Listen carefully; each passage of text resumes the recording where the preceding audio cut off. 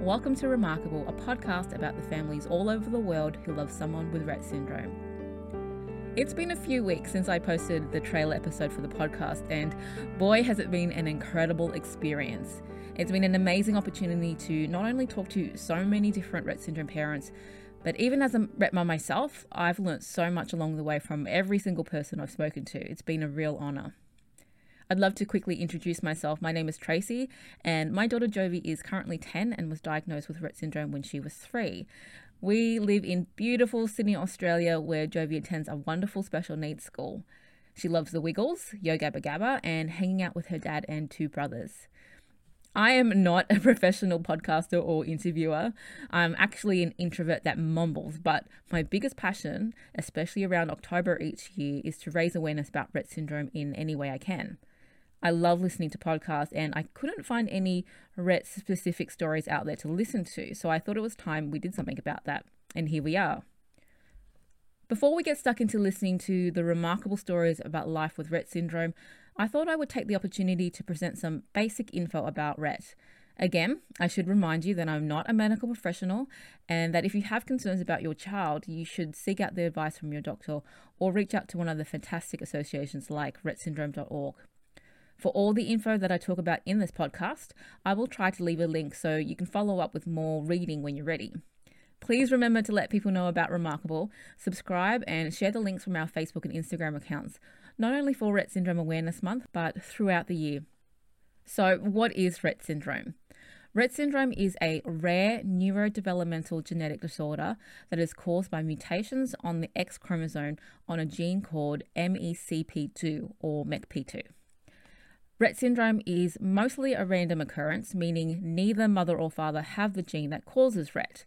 However, there are cases where the gene is found within the mother and is passed down, but this is rare in itself. There is less than 1% chance of having Rett syndrome in each pregnancy, with chances only increasing if you do happen to carry the gene. Parents of Rett syndrome kids can have the same DNA test to check for Rett also. Because it's found on the X chromosome, it seems as though Rett is a female-only disorder, but this is not true. Males can have Rett syndrome on their X chromosome also, but this results in more severe symptoms and can affect their quality of life and expectancy greatly. However, we are seeing some gorgeous boys living a beautiful life with their families, which is so awesome to see. So again, Rett syndrome is caused by mutation on the MECP2 gene. What they say is happening is that the MECP2 gene is inactive. MECP2 produces a protein which regulates the activity of other genes. So when it's inactive, we lack the protein. And that's when you start to see the signs of Rett syndrome. What are some of the signs of Rett syndrome? The signs of typical or classical Rett syndrome may include a period of regression during the first 1 to 5 years of life. This could mean you would see them gain skills like walking, grabbing and holding objects, talking, but then see them lose those skills for no apparent reason. The inability to walk, talk or grasp, meaning they never gain those skills to begin with. Repetitive hand movements such as hand wringing, clapping, mouthing, clasping, seizures, scoliosis, breathing issues like hyperventilation, air swallowing, breath holding, sleep apnea, slow growth rate, teeth grinding, sleep disturbances, dystonia, heart irregulations. An ECG is regularly done to check for long QT syndrome, digestion issues, and apraxia. There are 4 stages of Rett syndrome, including the slowing of skills, regression, a plateau, and then late motor deterioration. Atypical forms of Rett have also been described. So aside from the classical form of Rett, there's also congenital variant, a severe form of atypical Rett, a Zeppela variant, a milder form, or they even called it preserved speech variant, Hainfield variant, where epilepsy occurs before they're 5 months old. As you listen to all episodes of the podcast, you'll quickly see how a varied Rett syndrome diagnosis can be. It really is a spectrum where no 2 people are the same. Rett syndrome is now diagnosed via DNA testing.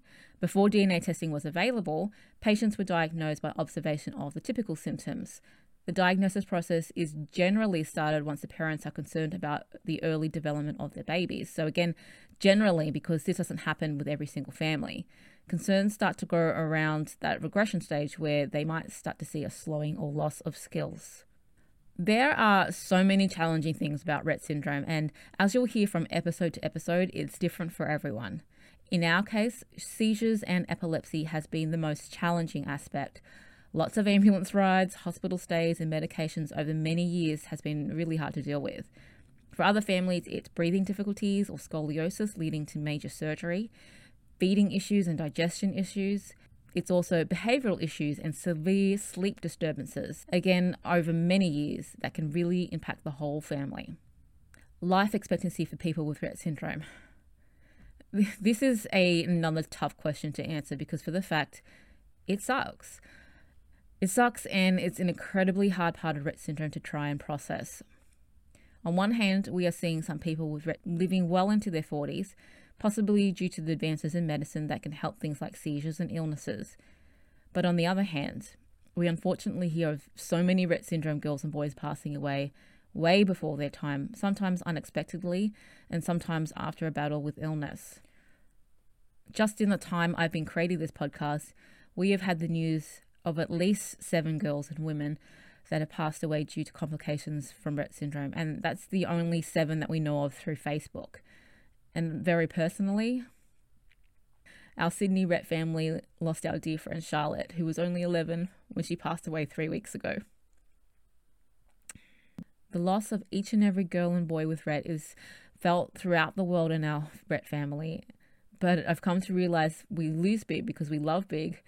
So all I can say about life expectancy for Rett syndrome is to never take the days you get for granted, good and bad days, because unfortunately we just don't know. Treatment for Rett syndrome, the cure for Rett syndrome. Unfortunately, there is no current cure for Rett syndrome as I record this in 2019. There are many incredibly smart and forward-thinking people that are working so hard for a cure, and so much has advanced in just 20 years that there is such great hope for a cure for Rett syndrome. What would the cure look like? The best place to go up and read on this is the Rett Syndrome Research Trust website. They have made such an impact on the Rett syndrome community, and their roadmap to a cure is brilliant. There is a video about their findings regarding reactivating the MECP2 gene in genetically engineered mice that you can watch. Again, such brilliant and hopeful work is being done, and we'll do everything we can to support them. There are also many clinical trials held in a few places around the world that treat symptoms of Rett syndrome like breath holding. In the talks I had with Mel Lancaster, we discussed briefly clinical trials, but I'll also leave links to more info in the episode notes. So this wraps up our Welcome to Rett Syndrome podcast episode. Rett syndrome has so many different facets to it that I have left so much out that could be said. Again, I'm also not an expert in Rett syndrome. I don't know everything. So I really urge you to ask questions, read medical publications, get involved in the research and fundraising and awareness campaigns, and find out more about Rett syndrome so we can all be better educated. If you are worried that your child may have Rett syndrome, please get in touch with your doctor, perhaps armed with some of the info you find out about Rett syndrome. If you are newly diagnosed, I hope you can gain some comfort from each of these incredible families. I am so proud to introduce you to our Rett syndrome family. I couldn't have made this podcast series in time for Rett Syndrome Awareness Month without them. So I thank every one of them for their time and for being so open with me during our talks. Selfishly, I could have talked to them for way longer than the hour or so we spent together, and there's still a bunch of Rett syndrome families I'd love to talk to in the future, so keep your eyes out for an update. This podcast is not sponsored.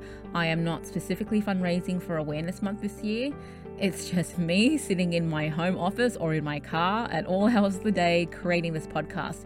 So I'd really love it if you could subscribe to the podcast wherever you're listening to it. Jump on Facebook and Instagram, share the post about each episode, and just help us raise awareness about Rett syndrome through October and beyond. Thank you again for listening to Remarkable, and get in touch if you have any questions at all about any of the things that we discuss along the way. Let me know if this is the first time you've heard about Rett syndrome. I'd love to hear how this podcast has spread awareness to you. Okay, let's get this podcast rolling.